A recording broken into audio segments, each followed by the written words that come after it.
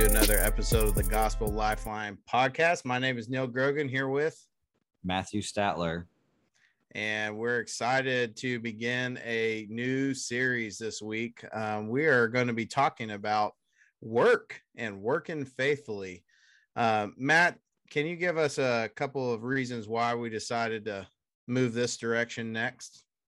Yeah, I think in our current world, we have more and more difficulty living our lives as Christian, especially in America and the United States, and walking out our faith and being faithful in the workplace becomes much more of a difficulty. And I think everybody can kind of relate to times when being a Christian is not always popular or even preferred in the workplace. And so we're hoping to interview different professions and people in different professions, particularly in difficult, maybe more high action, alpha type jobs, but also teachers and educators as well. So in our discussing of what to do and how can we be the most encouraging, I think interviewing people who are in various fields and various jobs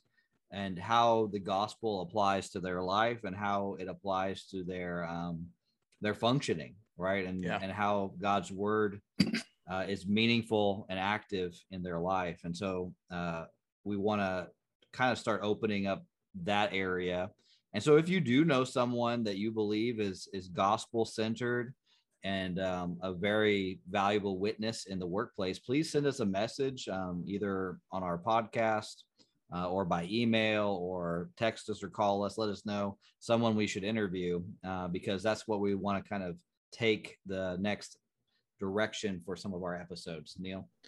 Yeah, so it kind of reminds me, Matt, of I was teaching this men's breakfast one time, and I was laying out how the Bible calls us to fight and wage war against sin and to be faithful proclaimers of Christ. And I remember this one guy, he's a dentist, and he raised his hand and stopped the whole thing and was like, well, how does that affect me as a dentist? And I think that's a good question. How does living for Christ, what does that look like in different contexts, especially, in the public service kind of arena where, as Americans or just in the West in general, we're experiencing more and more social pressure to kind of, go with the flow, to look the same as everybody else. And if you express differing beliefs like, hey, there's a problem, and it could be potentially devastating to your vocation, or, people unfortunately tend to try to weed the one that's different out, right? And that's a reality. That's not our current context to its fullest nature, but I think we're headed that way as a society in general, is where we're going to reach a point where maybe the Christian can't be a businessman or can't be a doctor or can't be a police officer or teacher, who knows? But in the meantime, regardless of our profession, right, the Lord still calls us to be faithful in that context, whatever context he's called you to, vocation he's called you to. And so, I think about 2 Corinthians 5:9 says, whether we're at work or whether we're at home or away, rather, we make it our aim to please God. And so home or away, work or at home, on vacation, however you want to frame the away, our aim should be to glorify God or to please God in all things. And so we want to do that with excellence, but we also want to interview, like Matt was saying, we want to interview some key people in our lives and then in our circles who we know are in these contexts, who we believe are doing that very thing. Not always the best, right? but trying to be faithful to God in their context. And for many, they're getting to see the fruit of that in ways that are above our imagination, right? And so this week we are bringing in a good friend of mine, Mike Griffin, who is a TPD officer Mike is on with us. He's been working for TPD. How long, Mike? 24 years. 24 years. So you've been doing this a while. A while.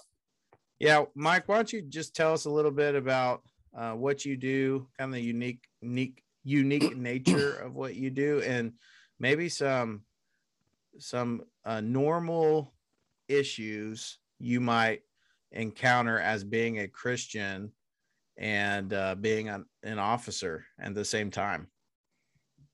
Okay. My current assignment, where I've been for the last 15 years, is I'm a supervisor of our narcotics unit in the Special Investigations Division. That job has changed a lot, even over the last 15 years. It's gone in waves, just like crime does. But if you were to look back in 2006, when I took this spot, to now, the drug world has changed radically, and so we've had to change with it. So I would say back in the early days, we were more of your typical undercover operations, and now we're almost like narcotics detectives. We don't do as much in-person undercover work as we did in the past. And so the context for faithfulness changes radically with the situation as it evolves there on the ground in SID, right? Right. And I think in the past, we did so much work alone or in small, the isolation of the operation or the smaller group, that there was more physical confrontations back then. Now,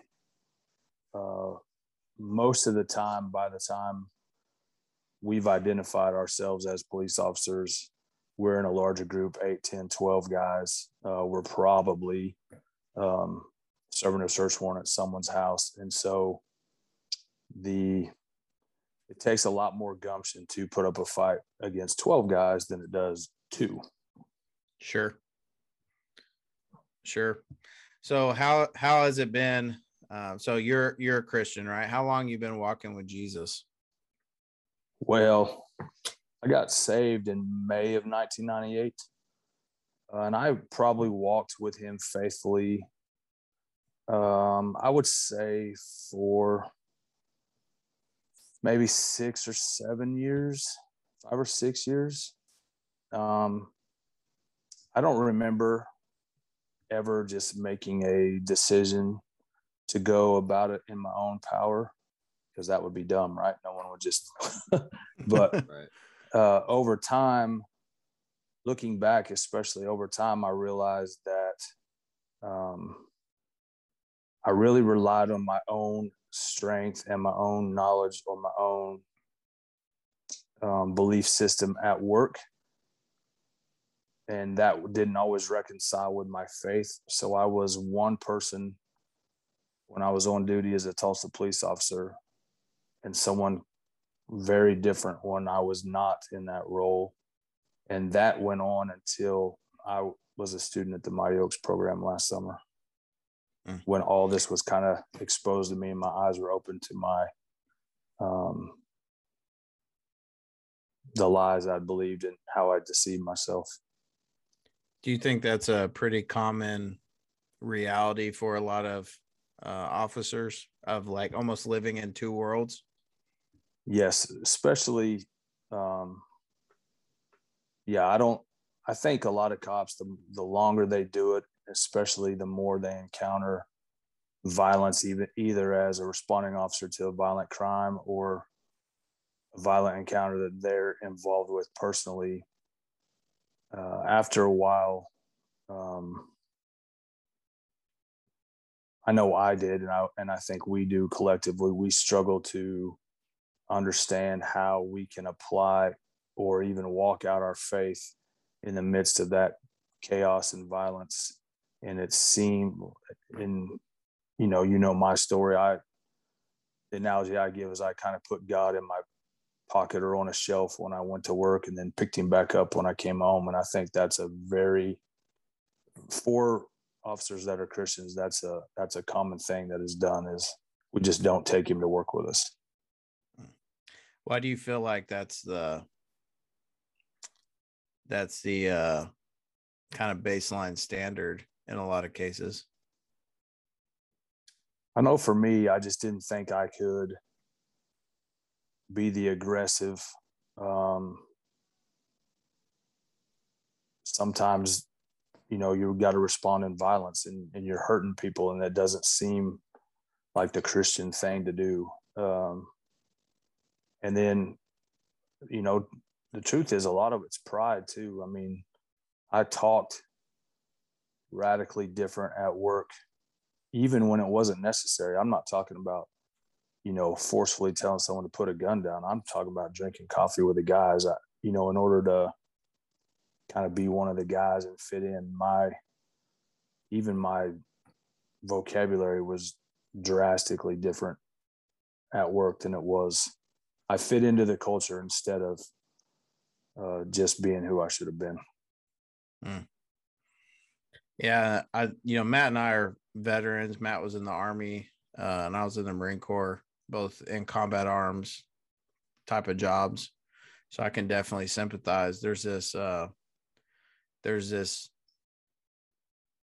pressure to feel like you have to elevate your masculinity, elevate your intensity, to match everyone around you, especially to do whatever the job is and what it's calling for, right? Right. So in like a combat type of scenario, right, we have to bring our intensity up to a certain measure, to match and supersede whatever we are facing, so that we can win, right? And not lose, and try not to get anybody hurt in the process. But it becomes this difficult thing to, almost light switch, right? To turn back off again. Right. I know I'm similar to you, Mike. I came home and there was no light switch. It was just one speed, right? The whole way through, even in garrison, where the way I treated my guys was with that kind of level of intensity that's not always called for, right? And right. So, in your case, right, God, like I retired, right? I got pulled out of the Marine Corps. So did Matt. And that kind of ended that phase for us radically. Not phase, but that lack of faithfulness. But man, God saw fit in your life in 2020 to radically challenge you and your heart to what it looks like to be a faithful man of God in the context of, a narcotics unit at Tulsa Police Department, which is, correct me if I'm wrong, there's like 800 officers with TPD, right? Correct. That's about right. So it's a massive department. And so, man, there's a lot of pressure. It's not like it's just your little nugget, right? There's this big cultural presence and pressure put on you, whether it's from the people you're serving or the people within the department, which, as you know, within the last 5-6 years, it's almost, for many police officers, been us versus them type of mentality, which is also wrong, right? Right. So tell us about 2020, man, as much as you want to share. Like, what did God do to radically adjust your fires?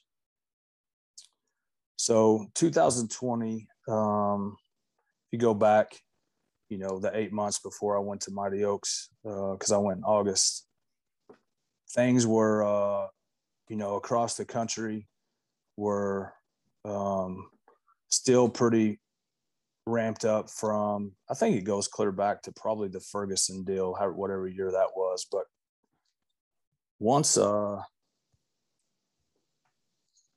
George Floyd thing happened, the George Floyd murder happened, it seemed like we went from just having to deal with an overgeneralization that police officers in general were racist, that the police system was racist, that the legal system was racist, to which that was annoying and frustrating enough, right? I mean, to be innocent of all those things, but to be lumped in as if I was guilty of something I'd never done, that was that really stoked the anger that I had burning inside of me already from whatever, however many years, 22 years, I guess at that time, 23 years. But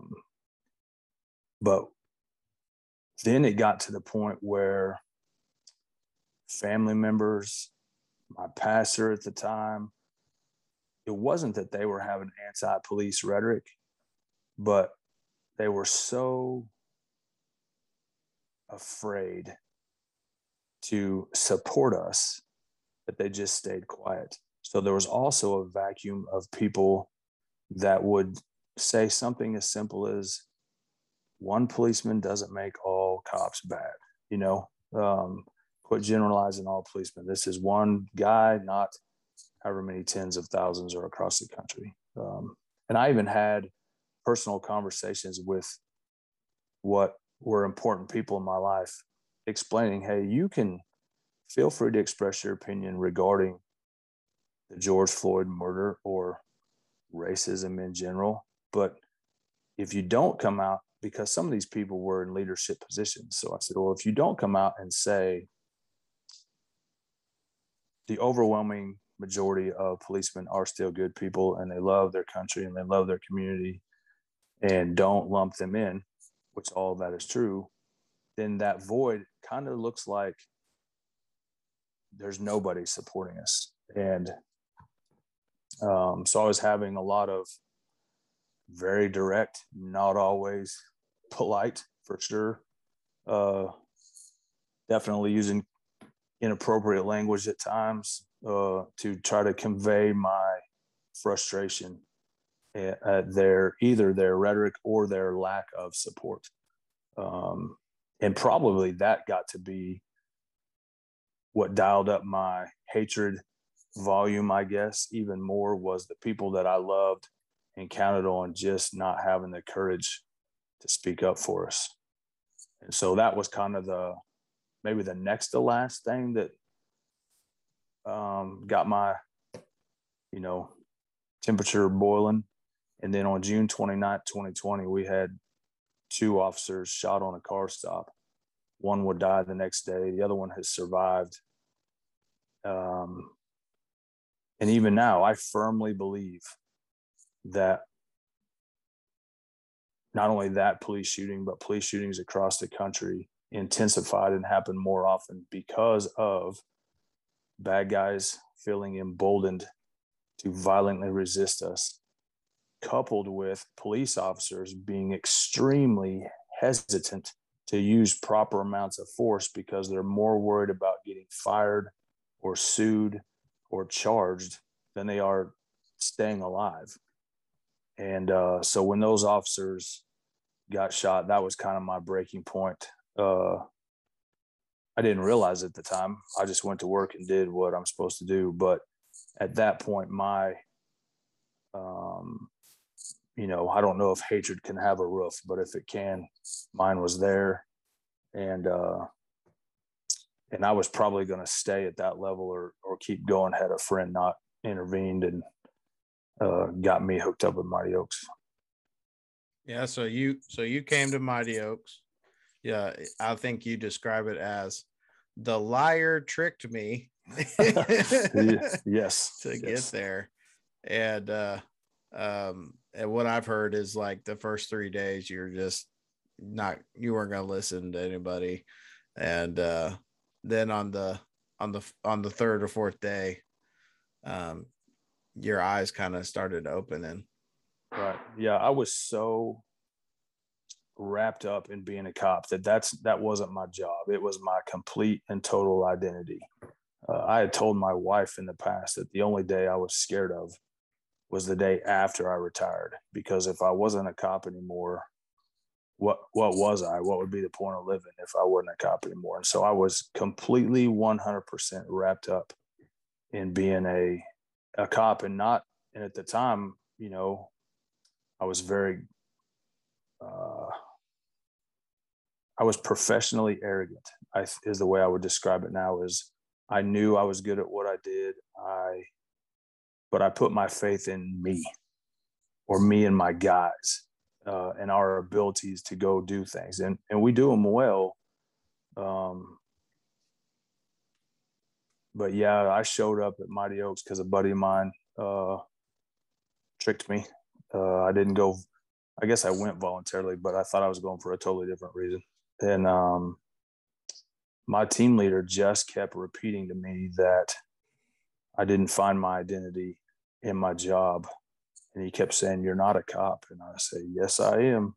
And that went on for a couple of days. And I think the class that was my breakthrough was probably the character class. I didn't admit it in the breakout session, but when we went back to where we slept and I kind of processed it, that was the one that got me. So you, I guess, to a point, like, repented of your sin of trusting in yourself, your sin of finding your sole purpose and identity as a cop, as a job, right? Instead of as a redeemed son of the Most High God, right? Right. And then practically repented of a lot of other things, like how you were treating people in the workplace, how you were communicating in general to other people, all the ways you were not, as the Bible would describe, salt and life and light in the context of Tulsa Police Department. Yeah, I wasn't nice to probably most people. And I could, looking back, it seems ridiculous, but I could justify that in my own mind as either necessary or, you know, some other lie. I mean, I rationalize my behavior, you know, for the good of my country, or for what people need, or, you know, whatever other nonsense. But yeah, I'm sure I heard a lot of other cops. You know, I didn't always treat. In fact, I often didn't treat other cops kindly if they didn't live up to this standard that I don't even, I guess I just gave myself the power to create this false standard. And if they didn't meet what I thought a quote unquote real cop was, then I wasn't even nice to them. And so I had to repent of that. A lot of pride. And really I'd put myself in most areas of my life at that time. I'd put myself in God's place. I relied on me. I trusted me. My faith was in me. And God was who I went to, either out of some type of religious observance, because I still believed he was still my savior, but that was kind of where I left him. At that time, he was who got me, my sins were forgiven, but I didn't rely on him daily. He was kind of my parachute. That's a good way to describe it. So Mike, you get back from Mighty Oaks, you've had this experience, mountaintop experience, probably in some way, shape, or form. You come in the first morning for your daily briefing or whatever it is that cops do. I'm just imagining from cop shows I've watched.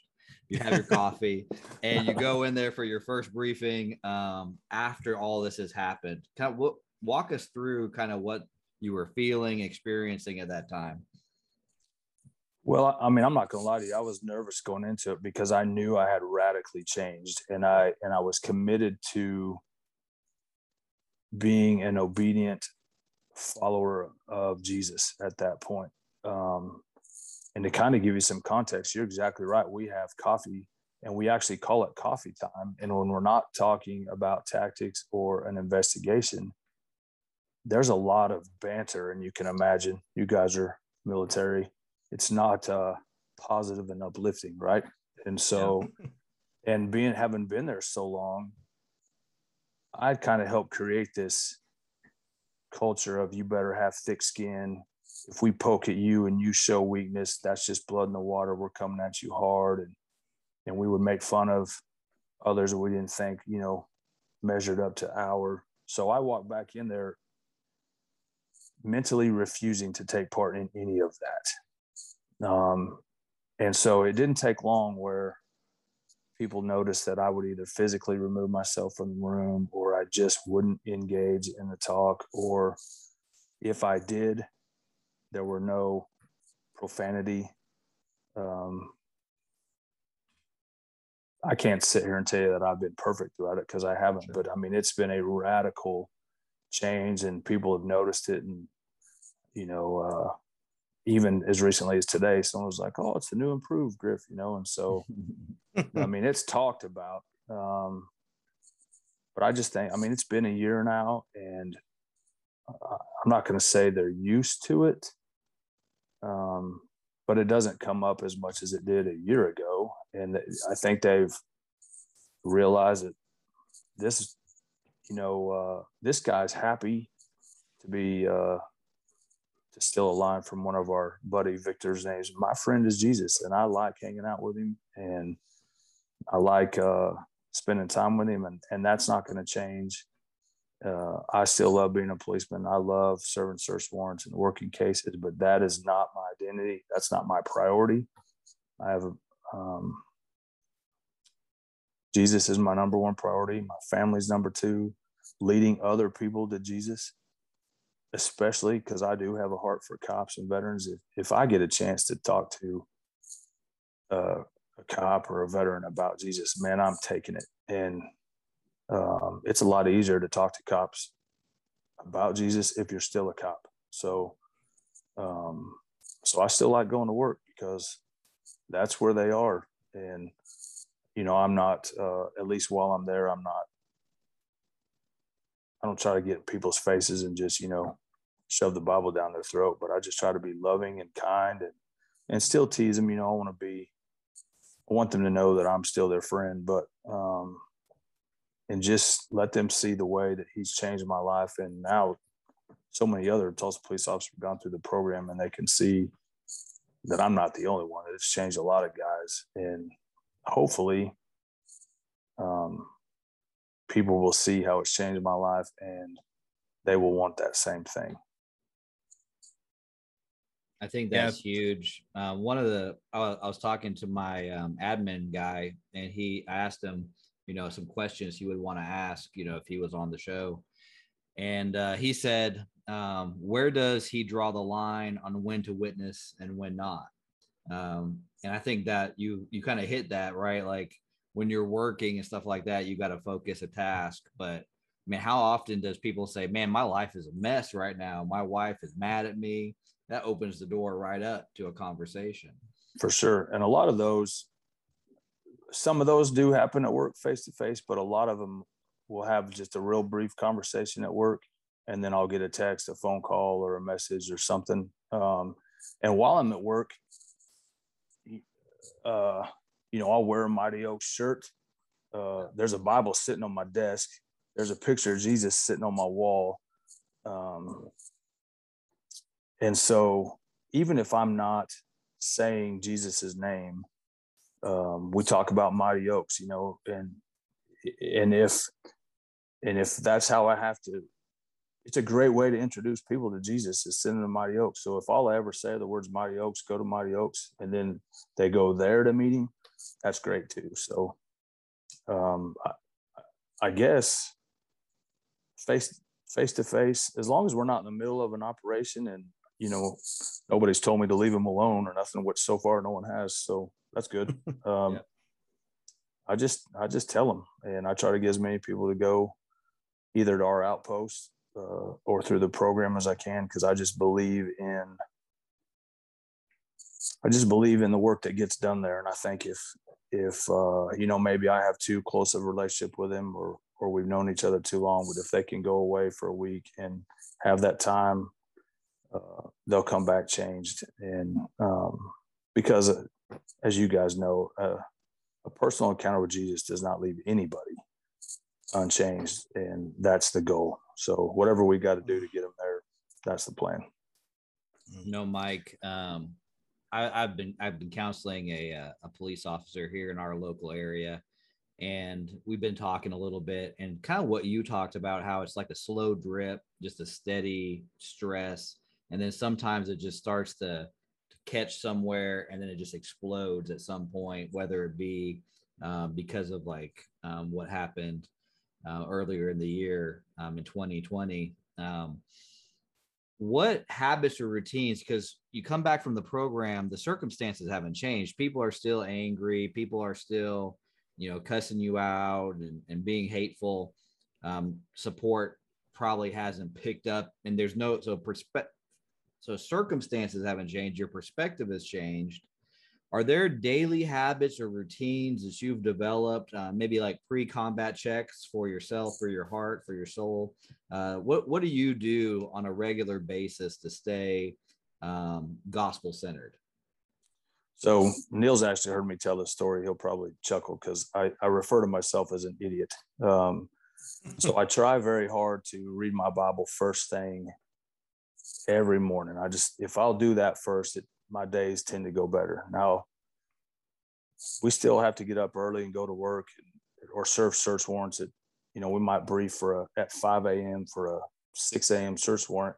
And I'm just going to be honest with you. I'm not going to get up that much more early to read my Bible. And I probably wouldn't be able to comprehend it at 4 in the morning anyway. So because of that, I now have a Bible on my desk at work. I have a Bible in my police car, and I have a Bible in my go bag that I take when I get my partner's car. So I have made it impossible to be somewhere without a Bible. So if I don't read my Bible every day, the truth is because I chose not to. And so that's the number one thing. I mean, I've really, really tried to do that. No matter what comes at me in life, I've got to get in the Bible every day. Prayer is the same thing. Now, if I get to, wake up and read my Bible at home, then that's also where I start my prayer time. Sometimes if I can't and we're going to work early, then I'll put on, some type of Christian music as I'm driving. And as I'm driving, I'll just pray while we're driving to work or while we're going to the operation, or maybe it's surveillance in the middle of the operation. Obviously, you can't close your eyes on those things, but no big deal. And we've always been faithful churchgoers, so that hasn't changed much. But our weekly outpost meetings, they're just so important to me because they get in a room full of combat veterans, a few firemen, and police officers that have done various different jobs, some of which we wouldn't even have got along with a year ago before I got humbled at Mighty Oaks. And to sit in there and to talk about each other's problems, knowing that it's confidential, and to pray with those guys and study God's word with those guys, and to just see the peace that is on their faces and in their lives. And when it's not, to link arms with those guys and to help them through it. Those outpost meetings and the guys there mean the world to me. So I would say daily Bible reading is probably the most. I mean, that's where I prioritize. But I would say all three of those things have radically changed my attitude and my behavior since 12 months ago.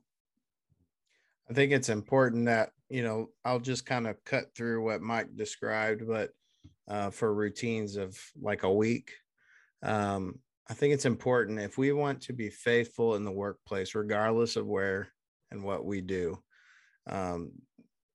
to grow and mature in Christ means to be in the word, to be in communication with God through prayer, having a healthy prayer life, to be in community on a small group level where we can grow with others alongside others, which fosters opportunity for accountability. And I think I think, Mike, I think you'll agree with me in this. I think it's really easy for us to get spun out when no one's holding us accountable as a follower of Christ, right? Yes. And so for you, I mean, in the context of, TPD is probably in the beginning really difficult because you were kind of alone in that sense for a season, right? It Right. wasn't like you had other officers saying, "Hey, man, did you read your Bible today?" Right. Can you say the same thing today, though? No, I mean, it is. I think we're up to like 40 TPD officers that have gone through, and probably, I don't even know, but a good percentage of those remain active in the outposts or communicating somehow. And I can't walk. There was a Mighty Oaks graduate at work today. We talked about it in my office. So I went from being alone on the whole department to I'm not even alone in my own division. And being able to have those conversations in the middle of your workday are outstanding. And now it's like our opportunities to share the gospel. They don't just grow one at a time, but it's like they grow exponentially because I don't have to walk around and talk to everybody or call everybody. There's now 40 people out there, hopefully doing the same.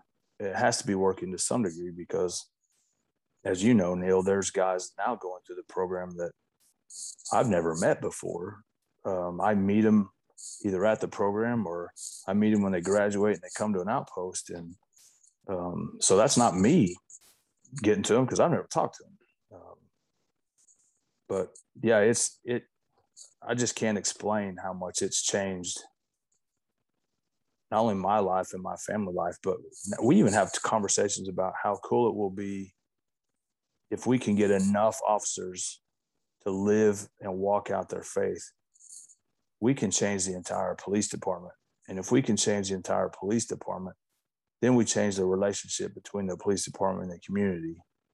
And maybe we change the community. And now this fight that I've been fighting in my own power, police officers have been fighting in their own power across the country on this superficial, earthly level. Now maybe we actually win it because we understand that it's a spiritual battle and we are just dealing with tools of Satan, and there's a bigger battle out there. And if we don't focus on the real battle, then we're just spinning our wheels down here in the mud. Man, so much truth in that. And I think if we were to whittle it all down, right? It's that God does above and beyond we could ever imagine, think, or ask of him when we commit to faithfulness and obedience, which really, guys, is a listener is celebrating your union with Christ.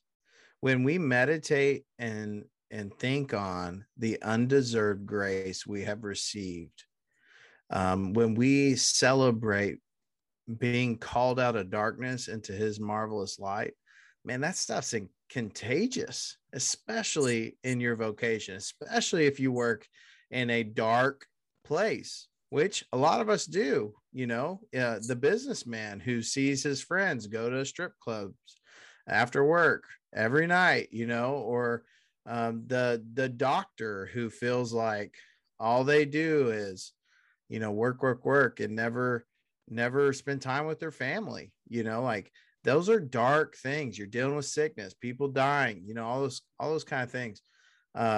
But when we begin to celebrate our union with Jesus, man, it is contagious in the atmosphere of which he's called us to, right? We begin to influence the sphere the Lord has placed us in. And man, that's exactly what's happened. What I've seen from getting to work alongside Mike, what's happening with Tulsa Police Department is that, man, Mike is celebrating his union with Jesus. He's trying to be faithful each day, both in deed and in his, spiritual growth. And man, that's having a massive effect that is unimaginable, right? 40 guys, 40 right now. And I think by the end of the year, we'll hit 50 out of 800. Like that. That's quite a percentage of guys trying to follow after Jesus, right? And they're not just following after Jesus as individuals, but they're also in community with one another and committed. And man, that changes, that flips things upside down, right, Matt?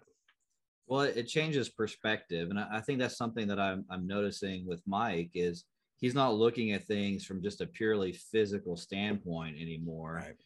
You're seeing the spiritual battle that's underneath a lot of it when you're dealing with some of the people that you have to deal with on the streets. You recognize there's a spiritual battle underneath all of this, right? The God of this world is blinding people. And so your weapons of warfare, such as prayer and being in the Word and seeking after doing justice and righteousness, really changes how you deal with those that come across your path. I know so often, like you said, the businessman. Well, when his buddies run off to go and look at strip clubs, well, how's he gonna fight? Is he gonna try to physically stop them? Is he gonna make fun of them, tease them?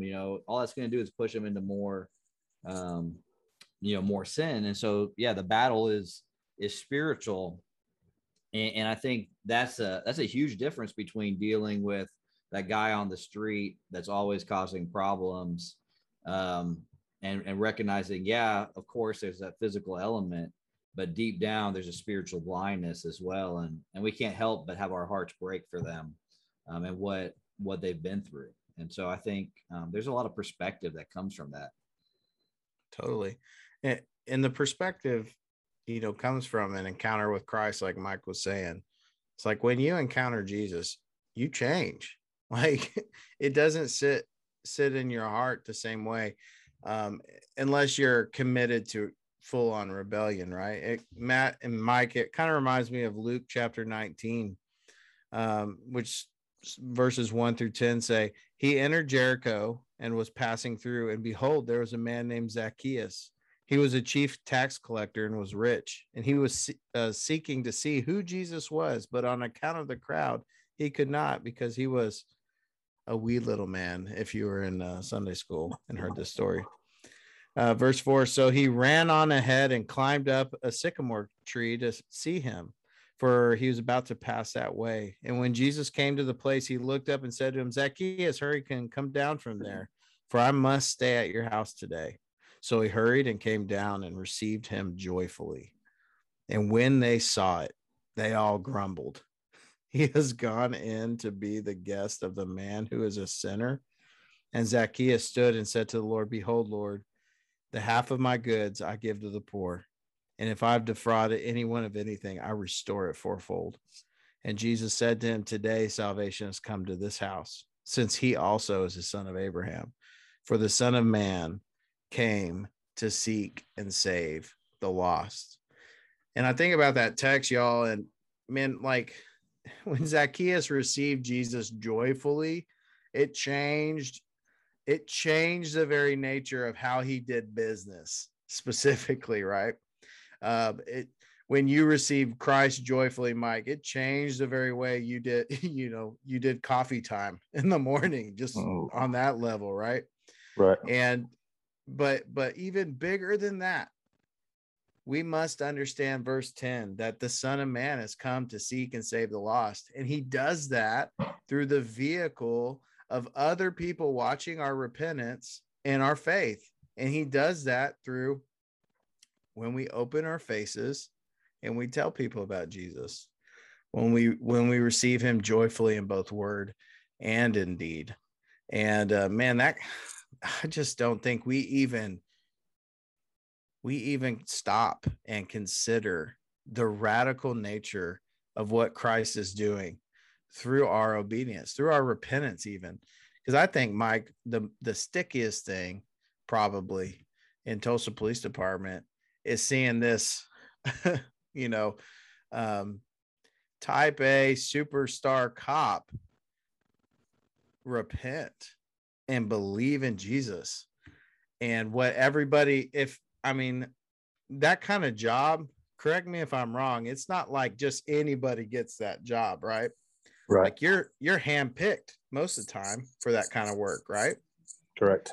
And so if everybody is jockeying to try and get those kind of special duty assignments, man, like it's cutthroat. It's super competitive. But then they see Mike sitting with a patrolman, sitting with the traffic guy, you know, and saying, I love you, brother. Let me tell you about Jesus. I see your marriage is hanging on by a thread, or you recently got divorced, or, you know, hey man, you went through this real difficult thing I heard about, you know, what's that like? And that's just loving people, right? And man, like guys are coming in droves, because someone is loving God and loving their neighbor. I mean, it's as simple as that. And we get real spun around the axle about the simplicity of loving Jesus and following him, right? Mike, what do you think? Why do you think we make it so complicated? I think instead of, for me, instead of seeing Jesus as who he is, and as you and I have talked, and instead of reading the Bible as absolute truth and not interpreting the Bible through my experiences, but interpreting my experiences through scripture, which is non-negotiable, that has to be there. I think we cast our failings on Christ. I know what I'm incapable of. He can't really be that faithful. He can't really love me that much. No one else in the world is that faithful. And it sounds ridiculous to say out loud as I'm sitting here, but I think that's what I did, is I just allowed doubt and just a lack of faith. It just couldn't be that easy. And it went on for years, to the point that I didn't even know, and it sounds crazy now, I didn't even know how much hatred I was carrying around. And unfortunately, even if I would have realized it, I would have rationalized it away. So it wouldn't have mattered. I needed scripture and God to intervene directly in my life. And that was the only thing that was going to work. Otherwise, I was going to continue to, like I said, cast my weaknesses upon him, as if that doesn't make sense, but that's what I think I did. He just couldn't be that faithful and that loving and that kind and that honest, because no one else is. So what would you tell a police officer who's listening right now? He says, man, I'm that guy. I know Jesus. I've followed him, but man, I found myself wayward, right? How would you encourage that guy or man or woman officer who you know, needs to make some adjustments? How would you encourage them? Yeah, I would, especially if they're a Tulsa police officer, I'd probably start by apologizing, because there's a very good chance that I have contributed to their difficulties in their career.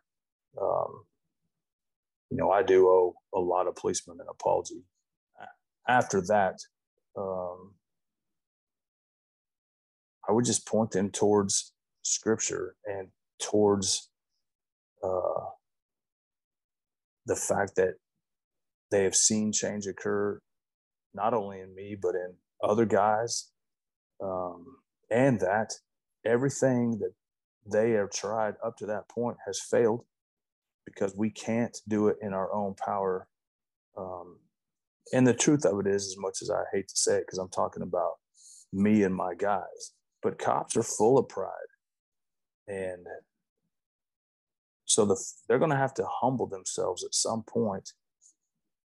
But if they think it through, that shouldn't be too difficult, because they've been relying on their own abilities up to the point of this conversation. And it clearly hasn't worked, or we wouldn't be having this conversation. And to, sit quietly, and let God talk to their heart, because he will. And he has never failed. He has never let anybody down. He is faithful. He is exactly who he says he is. We all have great friends. We've all still hurt each other as friends. God has never, he is exactly who he says he is. He is always there for us. He is dependable. He is never distant. He has never failed. He'll never lose. He's who type A cops think they are, Right. And, I would just try to draw them into the fact that as successful as their life has been, something is missing. And it's probably peace. You hear cops and veterans say, when we go to these programs, repeatedly, we ask them, what are you looking for? And that word probably gets said more than any other single word is, I just want peace. And it's not going to be found. Guys, I love my country, but it's not going to be found in the red, white, blue. It's not going to be found in a badge or a military uniform or a girl or at the bottom of a bottle. It's going to be found only in Jesus. Everything else is going to be a dead end. Yeah, that's good. John 16:33 Jesus says, in me, you may have peace. In this world, you have trouble, but take heart. I've overcome the world. What true words, what truer words are there when we actually look at our circumstances and our experiences, right? So you can be faithful as an officer of the law, even in the midst of a community that's jaded against you, even in the midst of fellow officers who are jaded against their community and one another. But I think Mike said it best. It takes humility. If you're in a position of leadership and you've been wayward and you've led others in that same direction, it takes humility to say, I've sinned against you, friend, please forgive me, and committing yourself to putting on righteousness every day. That's an active choice we have to make. We have to get up and choose to pick up our cross and to follow him. There is no wiggle room around it. But God gives grace to the humble. I think that's what we need to capture here. Matt, any last thoughts? No, I think Mike said it perfect. I think he said it perfectly. I think we should end on that. Yeah, guys, stay tuned. Next week, we're going to interview another person in a different field. And so we're really excited about this. We hope to kind of capture a good wide scope of what people do. And, in the context of the church, because, in what Christ has done is he's unified a very different people together. And there's no partiality in Christ. There's the cop, and then there's the superintendent for a school district. There's a businessman, there's a doctor, there is the mayor of your town. And Christ brings these people together for his glory to go and to act as salt and light in their context in the world. And so, man, it's our hope to get as many of those things we can through the people that we know and who love Jesus. And so stay tuned. We hope you'll listen in on this series. We're excited about it, and I think it'll be a blessing to you. Thanks for listening to the Gospel Lifeline podcast. Until next time, we out.